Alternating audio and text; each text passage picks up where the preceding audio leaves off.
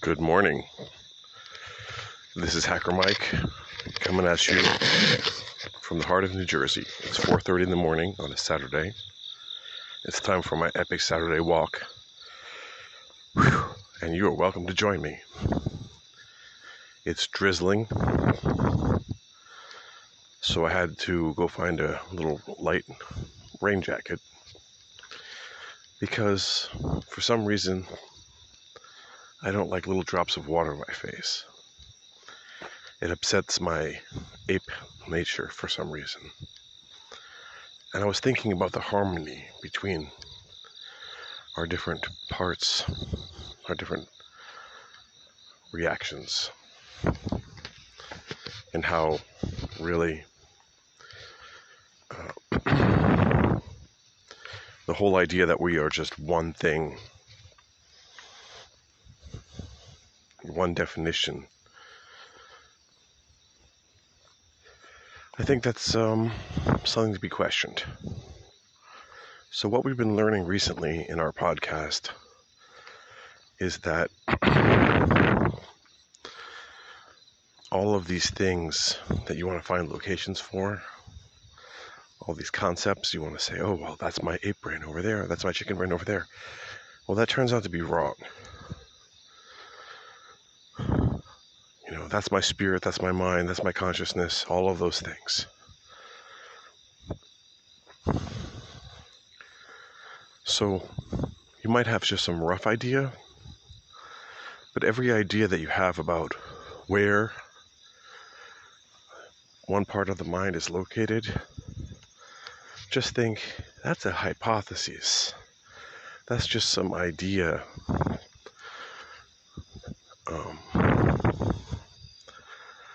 That's like a kid pointing to the map and saying, oh, I think that's where we are. Right? We got a lot to learn. We ain't no experts on this topic. And we really have no knowledge on it. We're just beginning to gain some knowledge. So let's take a step back from that. And we also learned to take a step back from truth.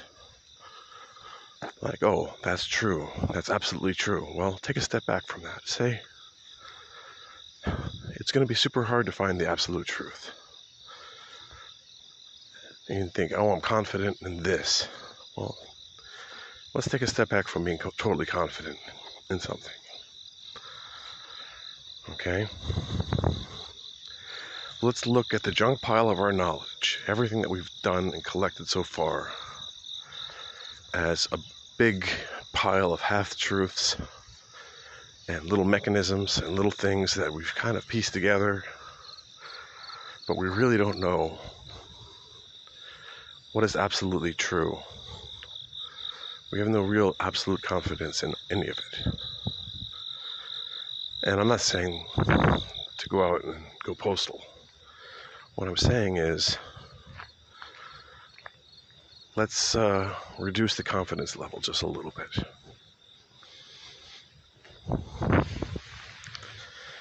Now, that's not going to get you published on the front page because the media loves the oversimplification, the extreme confidence in one side or the other.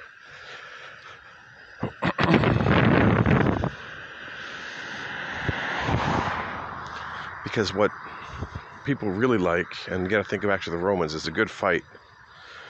See the gladiators spill blood for their entertainment. That's what we really enjoy. So think about that, guys, and we're going to get into some clips soon. Today we're going to listen to this new podcast that I found. It's called The Clear and Present Danger, History of Free Speech. And we're going to listen to episode 40, The Age of Human Rights, Tragedy and Triumph. And I'm not going to play all the clips. I'm not going to play you the whole show, but I'm going to extract out a couple of minutes that I think are worthwhile discussing. So, join me on my walk today. I'll start this podcast live. I will post it on the interwebs. You can call in, Or if you're awake, you can join me on the anchor.fm has a call-in function. So you can join me on chat, on SMS. Again, I'll give you the number. 609-429-4144. That's USA, country code 1, 609-429-4144. This is treating of random. So send me a text, send me a voicemail. Install the Anchor app, anchor.fm app, and follow me on anchor.fm. And join the convo. I want to thank you for that convo. All right, let's go. Let's hit this. Now, where is my anchor? So, in this next clip, or first clip of the day, it's a little bit long, but it talks about a Saudi Arabian or Iranian activist who was tortured for his blog.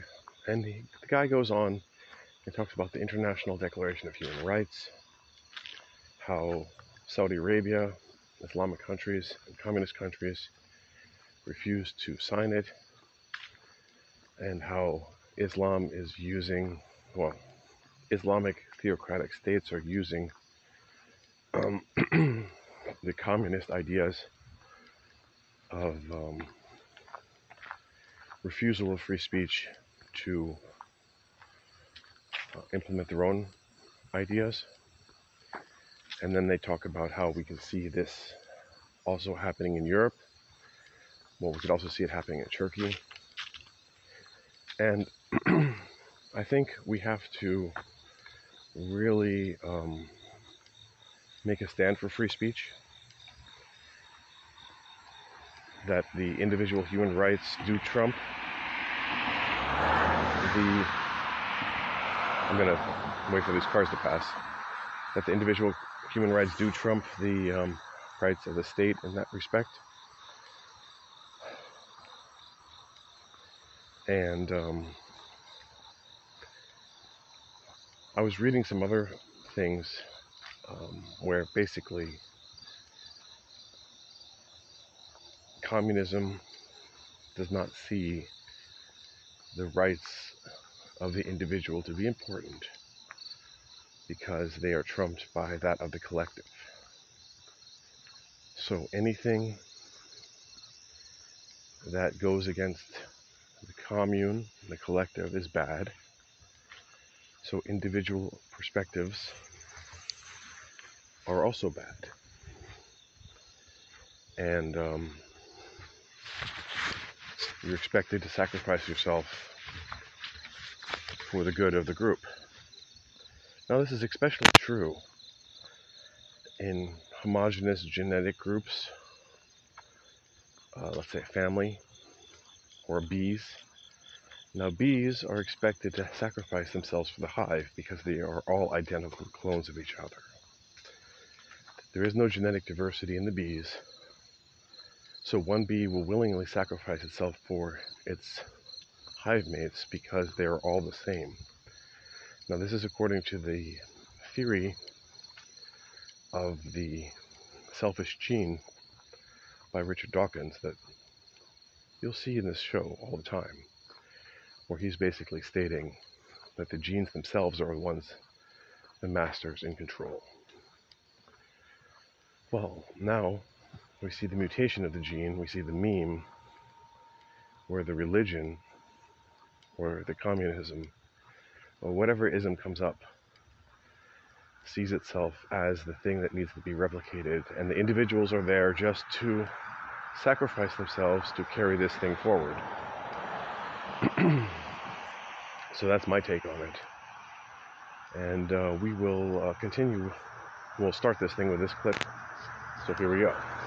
You will find hundreds of fatwas that accused him of being an infidel just because he had the courage to discuss some sacred topic. He also denounced Islamist chauvinism, hailed secularism, and argued that states which are based on religion confine their people in the circle of faith and fear.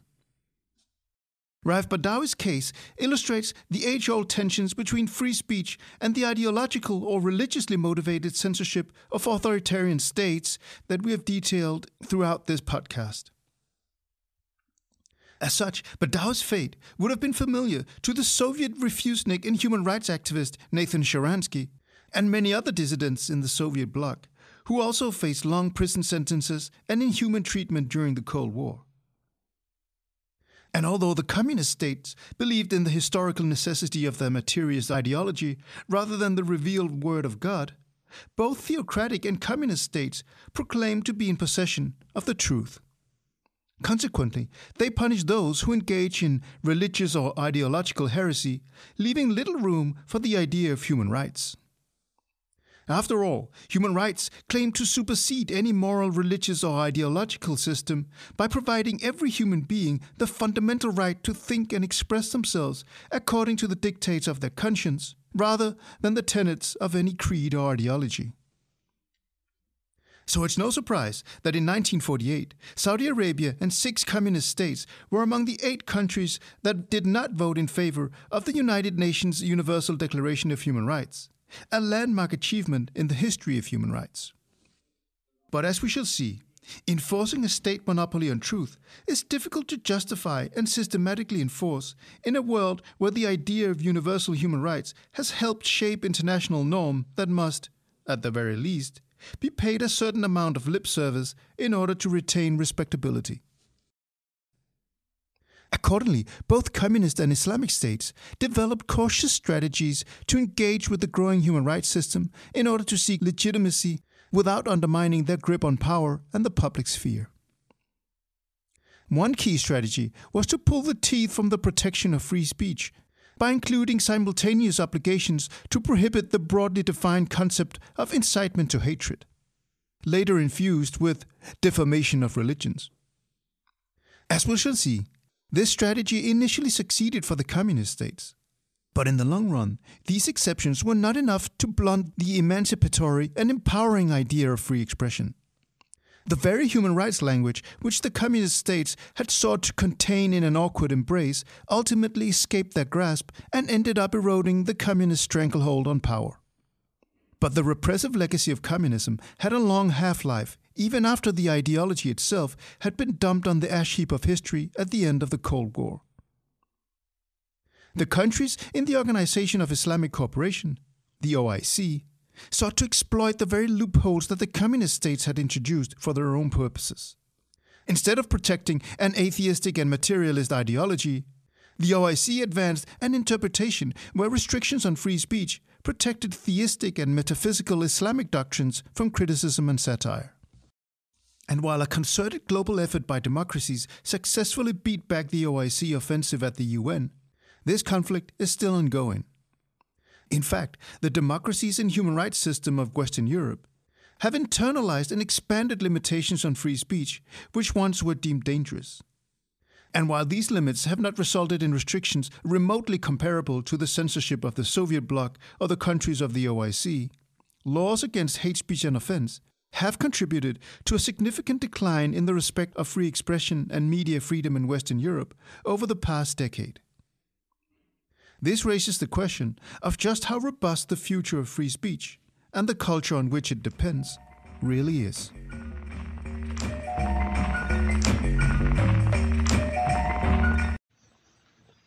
So now we're going to go back to yesterday's talk about the narrative. And really, podcasts are narratives, right? Narration and talking. We're going over topics. We are giving you a format of a voice in your ear or voices in your ear that you can listen to while driving or relaxing or even working. Some stuff can be just like background music. Other things can be so challenging that you have to really stop everything you're doing and listen to it. I hope we can find a happy medium between that. I don't intend this to be entertaining, really, but we still want to, we don't want to overstress our listener. So the Greeks had their poems yesterday. We talked about that. Their epic poems that were carried on. But we'll see these epic poems being repeated over and over again in India, the most ancient culture that's still alive. I think it's 10,000 years old, unbroken.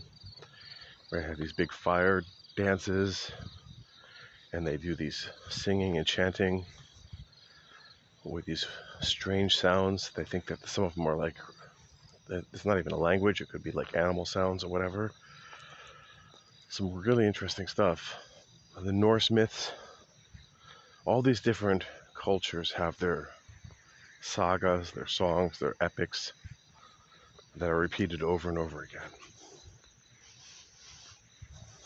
So that's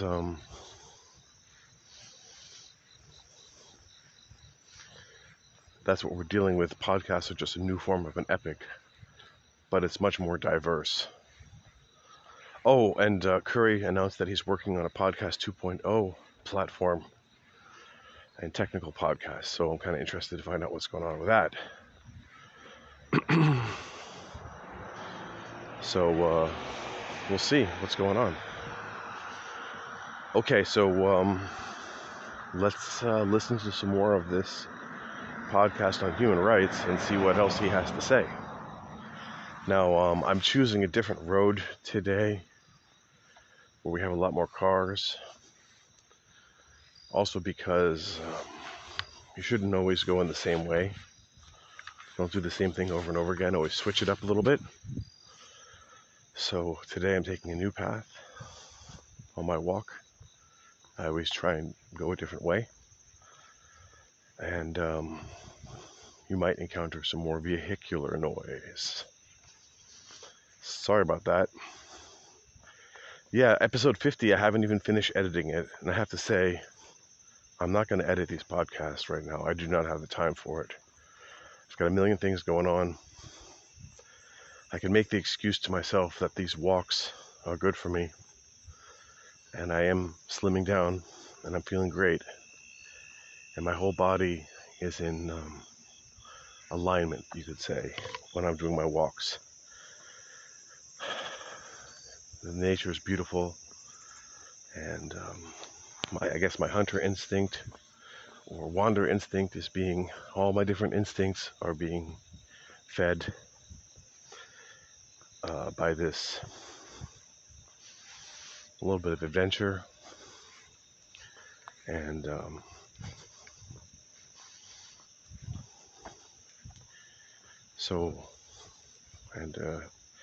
I think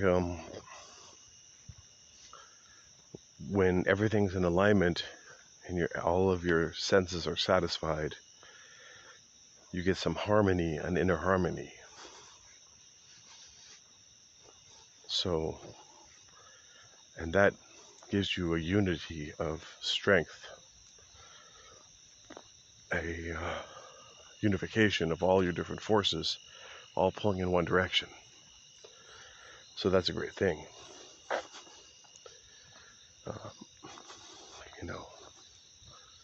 If you're just sitting on the computer, it's easy to get distracted, let me tell you. There's all these things flashing and beeping and booping, and your plane of your choice of movement, your plane of movement is multidimensional. You can do anything, go anywhere. But when you're walking, you're limited. You're going straight forward.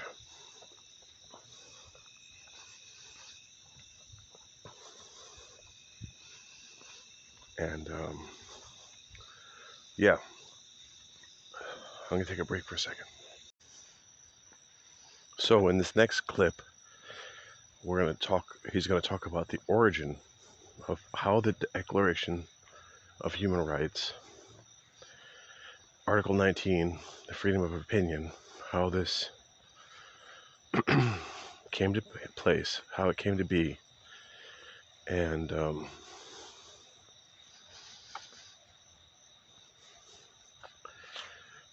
that it took place just before the Cold War really kicked off, so that maybe it would be impossible to do this one today.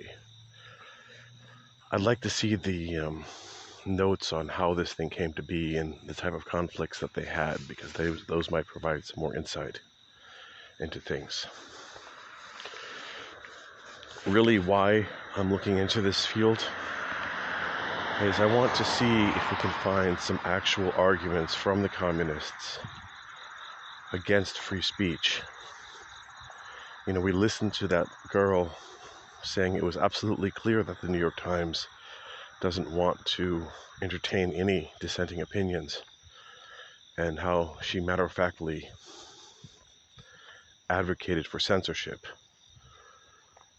And I want to see if we can find some communist ideology in writing, black and white, that supports that exact idea, so that we can draw a conclusion or a connection between our modern leftist censorship and age-old communist doctrine. So that's why we're going into this topic today. I think this is going to be one of the topics of our podcast, really. After the horrors of World War II, 50 countries met in San Francisco to draw up the UN Charter, which was signed on 26 June 1945.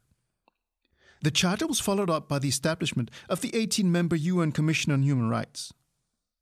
Now, many critics have claimed that international human rights are a form of Western cultural imperialism. But the UN Commission on Human Rights contained broad geographical membership, and only 5 of the 18 countries belong to the Western Bloc. The drafting committee's efforts to draw up a declaration of universal applicability was provided intellectual ammunition by a UN-appointed committee of philosophers and thinkers from all corners of the world. The committee received over 70 contributions from Chinese, Islamic, Hindu, American, European, and socialist perspectives, including from Mahatma Gandhi. Despite profound disagreements on the relationship between rights and duties, the relations between the individual and the community, the drafters of the Universal Declaration eventually found a way forward. They were pragmatists and deliberately avoided metaphysical and philosophical disputes and focused instead on writing a text with specific individual rights that everybody could agree upon. During one meeting, a visitor asked how champions of clashing ideologies could agree on a list of fundamental rights, and was told, "Yes, we agree about the rights, but on condition no one asks us why." Despite this historical achievement, some of the rights enshrined in the Declaration were particularly controversial and triggered a vehement debate over scope, definition, and limitations. One such right was freedom of expression. The negotiations that concluded with the adoption of the Universal Declaration in 1948 started in San Francisco in 1946. The Declaration is a non-binding catalogue containing 30 articles on civil and political as well as social and economic rights. Article 19 stipulates, "Everyone has the right to freedom of opinion and expression. This right includes freedom to hold opinions without interference and to seek, receive, and impart information and ideas through any media and regardless of frontiers." But getting to Article 19 was not without political frictions and profound ideological disputes. On the ashes of the Holocaust and the collapse of the Third Reich, the Cold War between East and West was slowly taking shape, and the tensions between the Communist East and the capitalist West were increasing.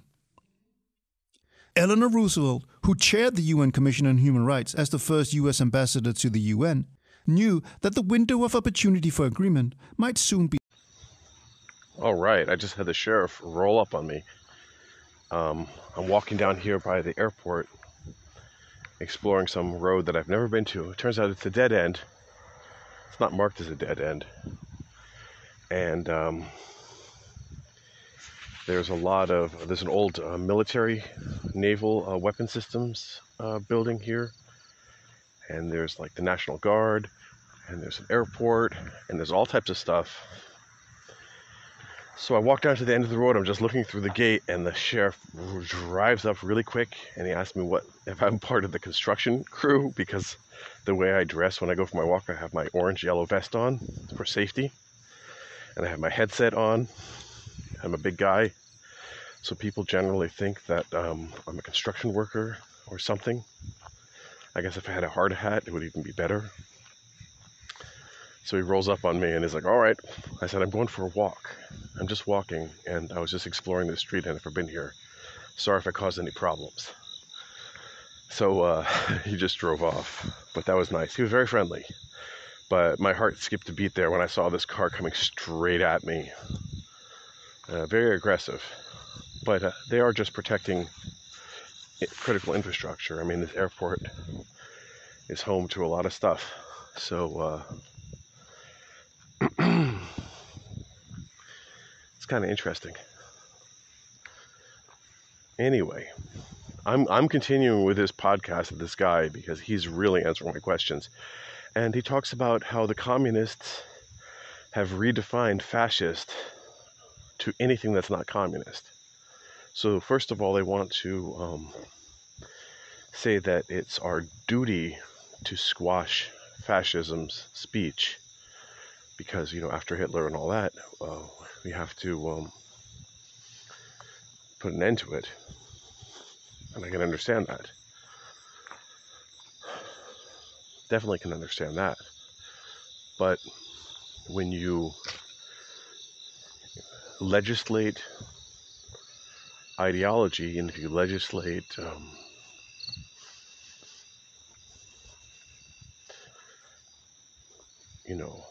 religion, in the end, you're opening up Hell's Gate because your opposition will use it against you.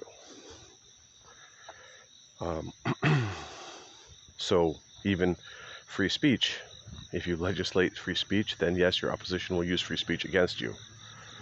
But that's not as bad as having censorship used against you, especially with the threat of violence. I mean, just think about the apparatus that you need to impose a censorship of free speech on hundreds of millions of people. How much effort that is, actually. Anyway, I'm continuing with this podcast here because he's really answering the questions, and you can see the parallels already to our current situation. And also you can see how everyone is being called a Nazi, everyone's being called a fascist. Well, that just means you're not a member of the Communist Party, and we are going to censor you. Let's play this clip. Okay, so in this next clip, I skipped over a bunch. Eleanor Roosevelt was getting involved, and we're talking about the 1960s now, where a second round of human rights text is being adopted, and this time it's going to go in favor of the communists. Let's listen. Ranging from hatred to ill feeling and mere dislike. And in another memorable exchange, Roosevelt argued that hate speech restrictions would only encourage governments to punish all criticisms in the name of protection against religious or national hostility. The Commission must be careful not to include in the draft covenant any provision likely to be exploited by totalitarian states for the purpose of rendering the other articles null and void. For all her eloquence, several countries criticized Roosevelt's absolutist position, including countries such as Egypt, Poland, and Ukraine. Whereas France emphasized the middle course between the two extremes of authoritarianism and unlimited freedom. And in 1953, a representative of the World Jewish Congress was invited to speak at the UN Commission on Human Rights. Perhaps understandably, given the Holocaust, the representative supported the French and Soviet argument that hate speech provisions were necessary in the name of human rights. He emphasized the causal link between verbal propaganda, demonization of certain groups, and genocide. However, not everybody agreed. The Swedish delegate replied that such free speech prohibitions would not have prevented the fanatical persecutions under World War II.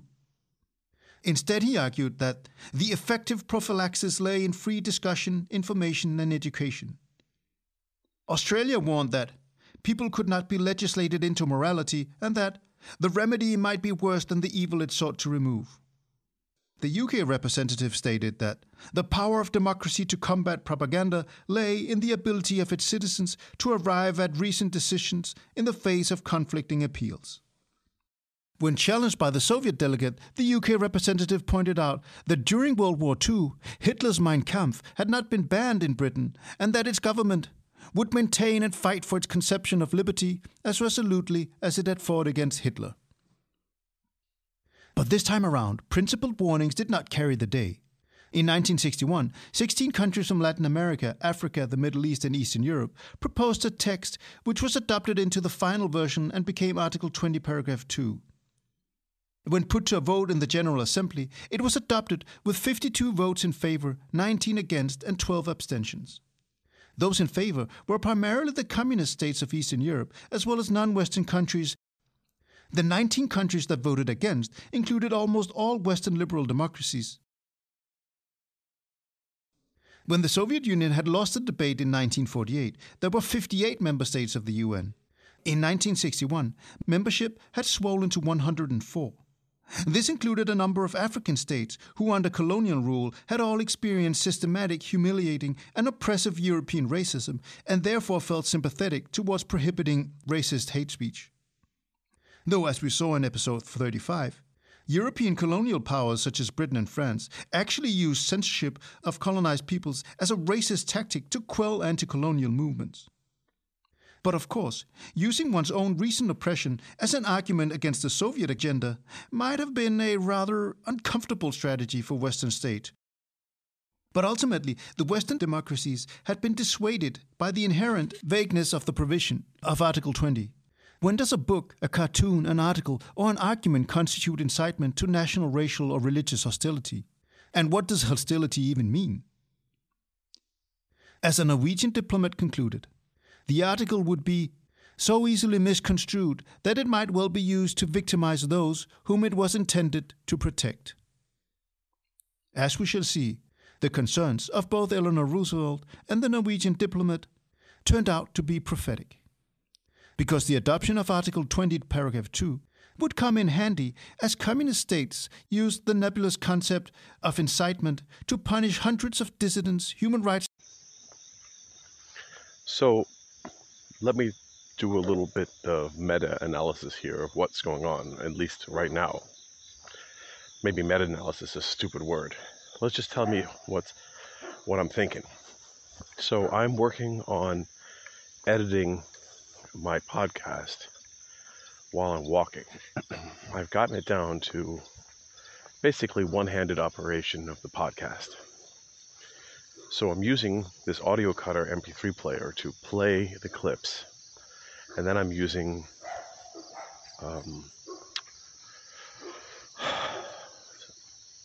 the Anchor.fm app to record right now. Now, after I clip and then share that clip with the Anchor, it'll upload it, and then I record the intro to that clip. And then I have to wait for that intro to be uploaded, and then I can add in the clipped data. So to be very effective, I would need a tool that would allow me to upload the intro and the clip at the same time, so that I don't have to wait. So that would be an extra added on bonus. So maybe if I just added in, like, basically, I'd like to have a tool that would allow me to listen to multiple podcasts, select clips from them, and then insert them into my podcast while recording clips and maintaining some order, all in one app. That would be great. That would eliminate at least a minute or so pause between clips. Anyway, I think that this is a great way to do it, and also the quality of the podcast should be higher now because, well, first of all, we have clips, And having clips is like having a guest on your show where you're having another idea to bounce off of, even if they can't respond. It's still going to give us some more content and some more ideas. And also, the quality of the audio should be better than having someone on the phone recording. And if someone wants to send me a clip during the show, I can insert it so they can record it directly on their end at higher quality and then just upload that file to me. So I think that there's a couple of different options here. And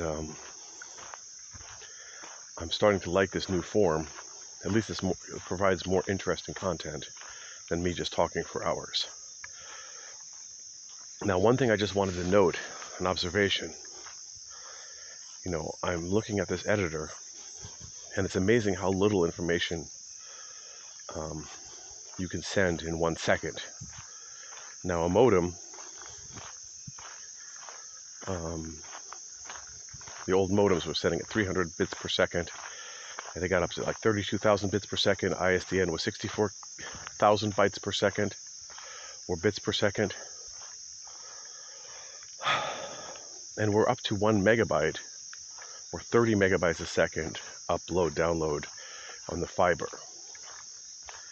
So you can think in 1 second, you can say like one word.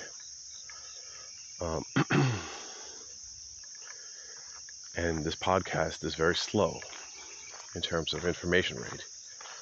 And you can download, 30 megabytes in a second now on your fiber network.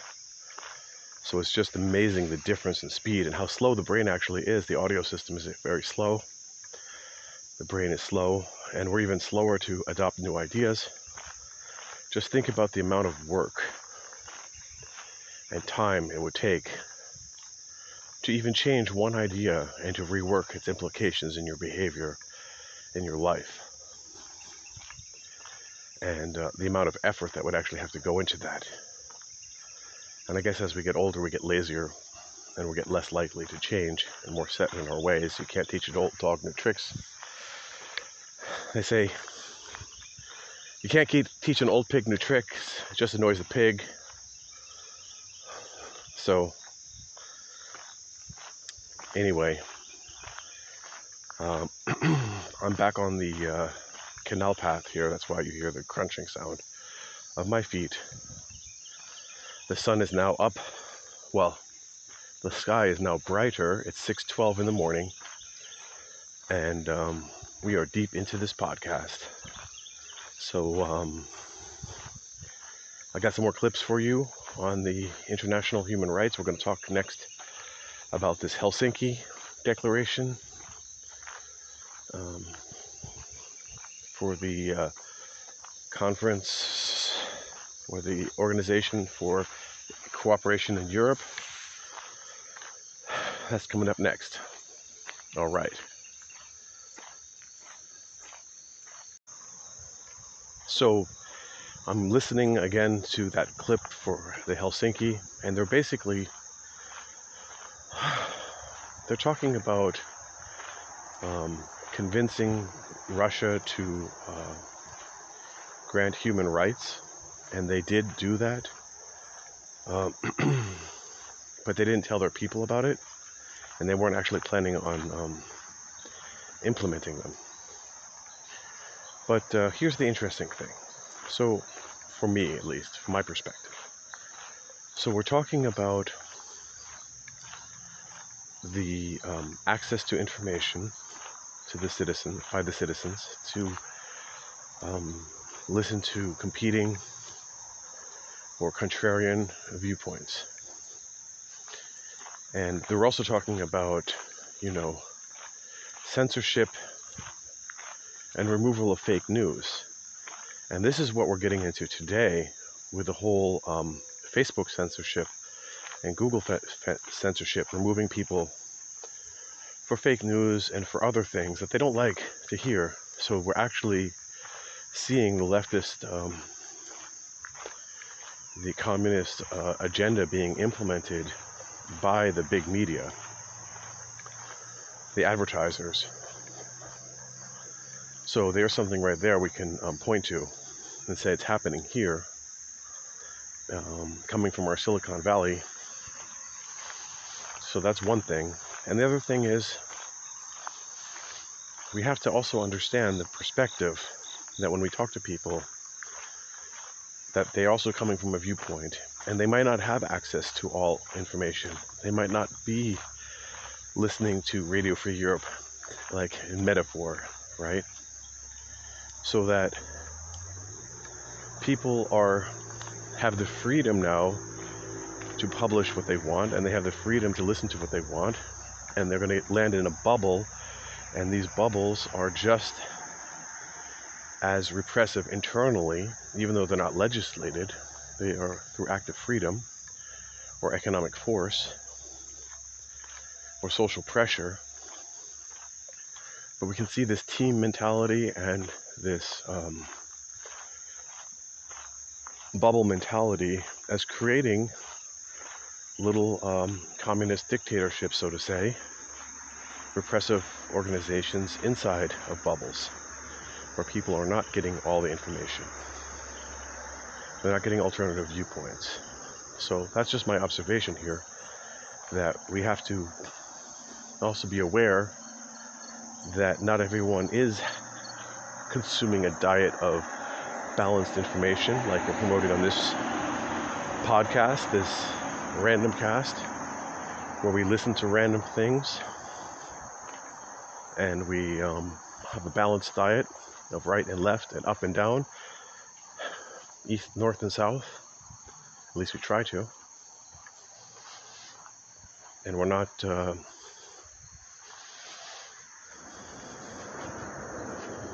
tied up too much in any one ideology. Well, at least I'm stating some of my beliefs or viewpoints or theories up front,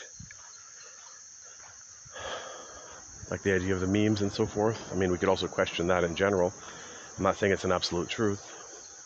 The idea of the meme is a meme. All right.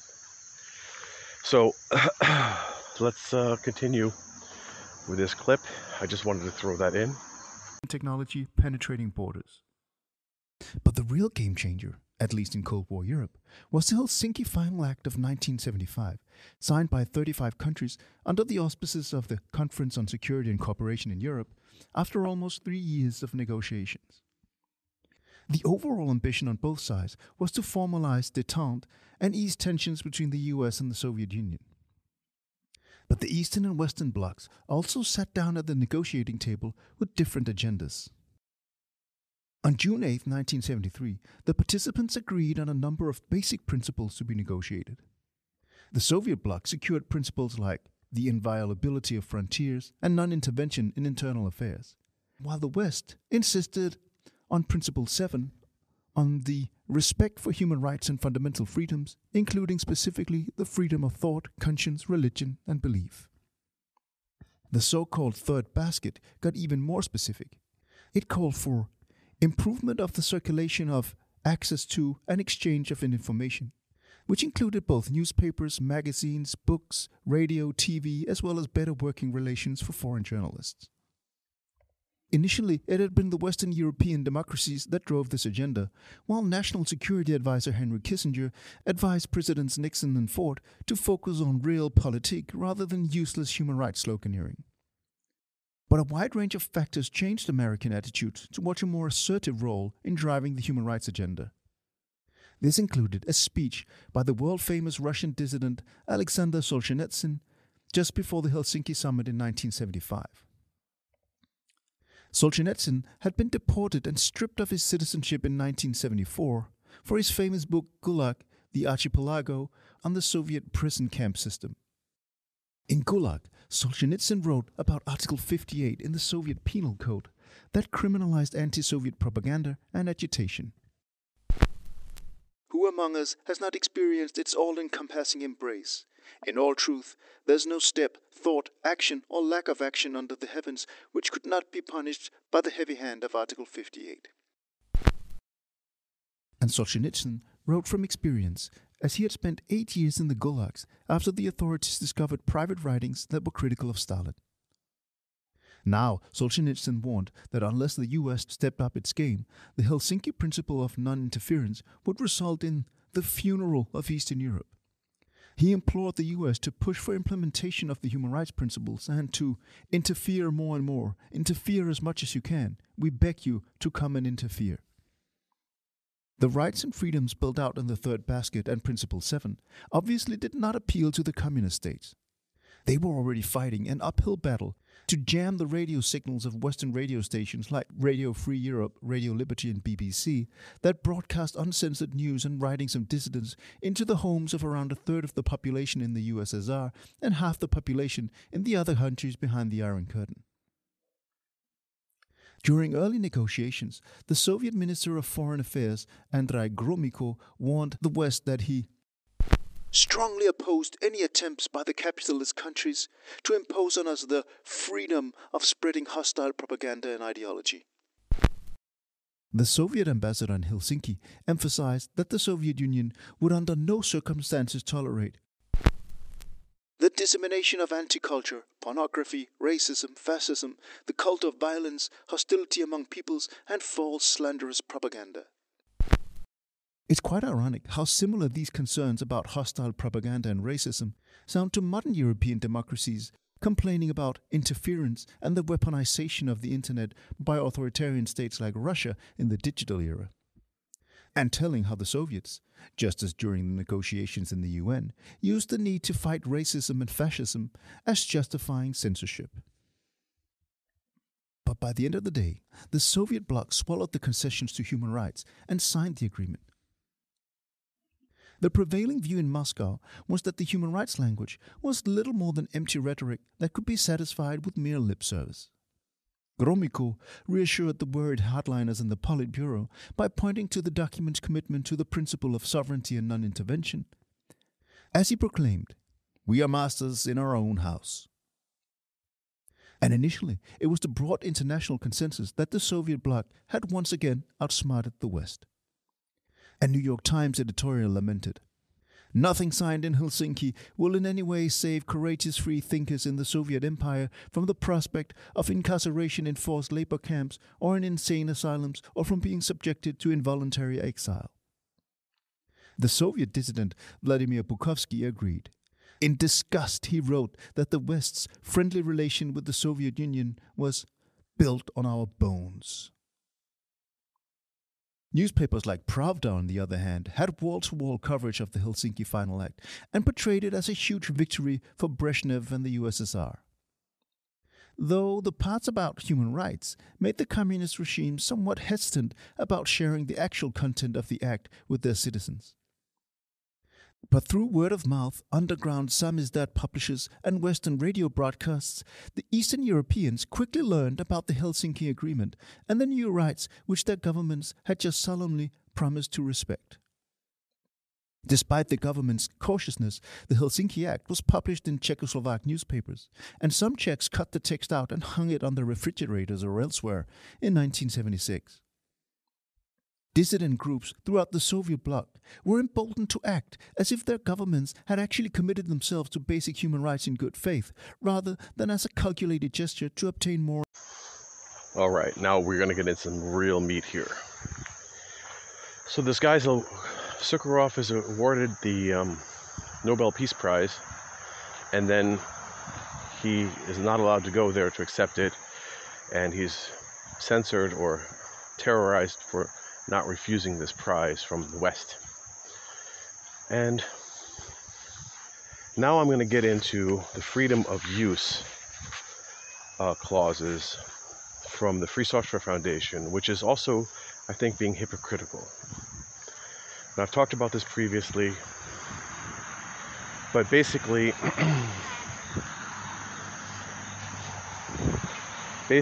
good morning. Basically, the Free Software Foundation says that you should be able to use the software for any purpose. And then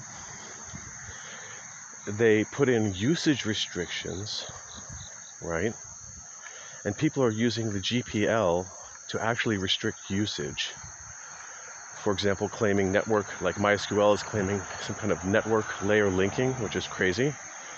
But more importantly, the GCC plugin architecture requires that you declare that your license, it queries the license of the plugin, and it requires that the plugin declares itself as a GPL license, which is also insane. And I think that that is the hypocrisy of the Free Software Foundation, in essence, as described here by Sukharov, and that we can see repressive behavior coming from the Free Software Foundation, coming from Stallman, who has modeled himself after Marx, I think, with a GNU manifesto and very left-oriented, very communist-oriented style propaganda. And I think, even though his ideas sound good on the surface, the actual agenda that he's following is not honest. So I think that we can call him a hypocrite for restricting usage, right? When saying that all usage should not be restricted, and that we can see some parallels here. And this is someone who I very respect in the past, Stallman, for the Free Software Foundation movement, which I think is a great thing. But in the end, I have rejected him as a hypocrite. And I think we have to emancipate ourselves from believing stupidly just what people say, and also we have to look at what they do. And I think that many people should also take a look at these things for their own purposes and their own contexts and say, who is restricting whose free speech, right? And even someone at work, my boss kept on pressuring me to be Facebook friends. I kept on mentioning it, or if I posted something on Twitter, he kept on mentioning my Twitter posts. And I find that also a restriction of free speech in a very subtle way. But I think that there's a lot of different types of pressure being exerted on people, and we should look at that from the perspective of universal human rights and freedom. And if a company is if a company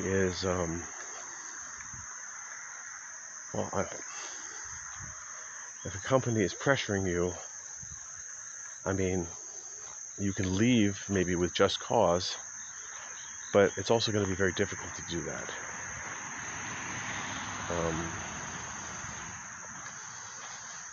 So,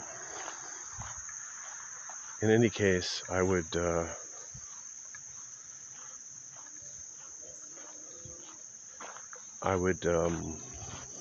just say that we should just first develop an awareness of these things. But I really want to call out the Richard Stallman and the Free Software Foundation for advocating censorship of me and my ideas. And I've had a long-standing battle with him over my Introspector project. He wanted me to delete it. And he has pressured other people as well, and restricted their free speech for the greater communist good. So there you go. To accept it, and subjected him to a relentless campaign of smears and surveillance when he refused to refuse this Western honor. As early as the 1960s, Sakharov had become increasingly critical of the oppressive nature of the Soviet Union, and in 1968 he wrote the essay Progress, Peaceful Coexistence and Intellectual Freedom, which claimed that Intellectual freedom is essential to human society. Freedom to obtain and distribute information, freedom for open-minded and unfearing debate, and freedom from pressure by officialdom and prejudices. Such a trinity of freedom of thought is the only guarantee against an infection of people by mass myths, which in the hands of treacherous hypocrites and demagogues can be transformed into bloody dictatorship. Sakharov's eloquent essay. In this next clip, we're going to hear about the Moscow Helsinki group, where a group of friends got together and held a press conference that they would be monitoring the USSR's implementation of its agreement in the Helsinki agreement. So they would be monitoring the Helsinki agreement in Russia and reporting on it. And then a congresswoman from New Jersey went ahead and created in Congress a group to monitor and report on European cooperation. So all of a sudden, there was an insider in Russia reporting to the Americans on the human rights violations. So that's very interesting. And I think that we could probably go and find some examples of more violations from the Free Software Foundation and ask people to report on them. It might be an interesting project. If they were doing that to me, maybe they do that to other people. And we could group together and create the Free Software Foundation Helsinki group. Even though their power is waning, and open source, less restrictive software is definitely, or less restrictive licenses. And it's not really about the licenses, it's about the people.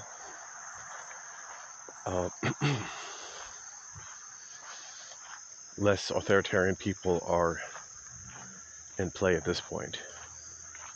But when we look at Wikipedia, it's very authoritarian again. So I think that there's definitely some room for creating a watchdog for authoritarianism in open source. And we should really talk about that. Given the negative attention surrounding Sakharov, it was a pretty bold move when in May 1976, a group of Russian dissidents, including Nathan Sharansky and Yuri Orlov, held a press conference in Sakharov's apartment. Here, they announced the establishment of the Moscow Helsinki Group in order to monitor the implementation of the Helsinki Agreement in the USSR. In the following years, the Moscow Helsinki Group and others like it reported human rights violations to Western journalists or circulated them within the Soviet Union through underground networks of so-called samizdat. Western NGOs and politicians provided much-needed backing to these groups of dissidents who had no official or public channels of communications. The Republican Congresswoman Millicent Fenwick of New Jersey played an especially crucial role. When she visited the Soviet Union, a few weeks after the Helsinki summit, she met a number of so-called refuseniks, Soviets, often Jews, who were refused immigration visas, which deeply moved her. In meetings with Brezhnev, she pressed him on human rights, and he described her as obsessive. Against the opposition of President Ford, Fenwick convinced Congress to establish the Commission on Security and Cooperation in Europe, consisting of members of both houses of Congress, with a mandate to investigate and report on Soviet and Eastern European compliance with the Final Act. Suddenly, dissidents and human rights activists had powerful friends on Capitol Hill.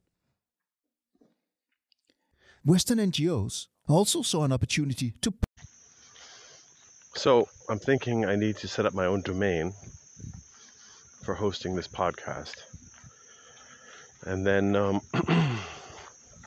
when I post to Anchor, it should do some kind of webhook. And then update the page as we go.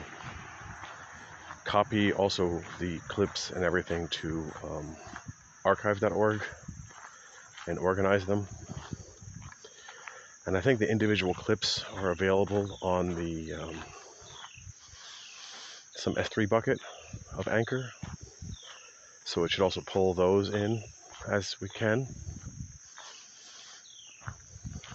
so that we have some better interface. It would be great to have some kind of way to control it using voice commands or simple swipe commands. So yeah, I think, I hate to say this, but I really think I need to revisit my idea of the podcasting app itself. Instead of redoing what the Anchor does, I want to just augment it until I can replace it. So we'll see what we can do. Whew. Yeah, it's time for a break here on my walk. It's 7:11 in the morning, so now we've been up for 3 some hours. And we had a slow start. But yeah, I think it's time for a little bio break and a little relax my feet for a minute. I'm almost at the Washington Crossing.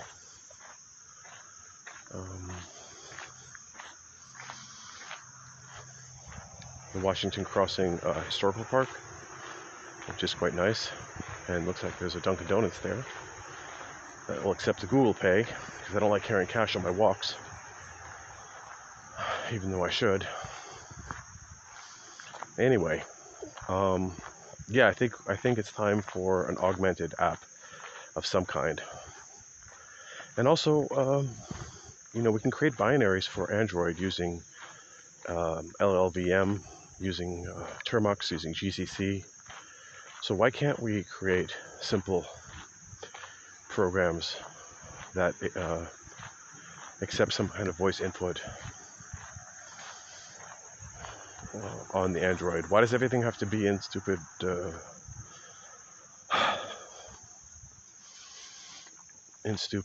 Java? Let's look into that some more. All right. Okay, now we're going to fast forward to 1977. I'm skipping over a lot of material here because I'm not going to play the whole podcast. I encourage you to listen to the podcast. The link is in the show notes, and we're just playing some salient clips so you can get a better understanding of it. But this was a great clip where in 1977 the Helsinki charter groups are cracked down upon by the KGB, and they use the terms of incitement of hatred or incitement of anti social behavior to limit free speech, just as discussed in the earlier part of this show. Good fight. In late 1981, the deputy chairman of the KGB thought that things were under control. As a result of measures taken by the KGB, implemented in strict accordance with the law and under the leadership of the party organs, the antisocial elements, despite the West's considerable material and moral support, did not succeed in achieving organized cohesion on the platform of anti-Sovietism.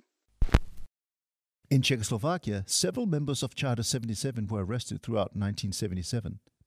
And the majority of Czechoslovakian cases taken up by Amnesty International in 1978 concerned members or affiliates of the Charter Group who were imprisoned for writing, distributing, or possessing texts which criticized the government's abuse of human rights. Most were sentenced under 3 articles from the Penal Code criminalizing subversion, breach of public peace, and, yes, you guessed it, incitement. The very crime which the Soviet bloc, including Czechoslovakia, had fought successfully to include in Article 20 ICCPR, and which Eleanor Roosevelt had warned could be abused to render all rights null and void unless it limited to incitement to violence.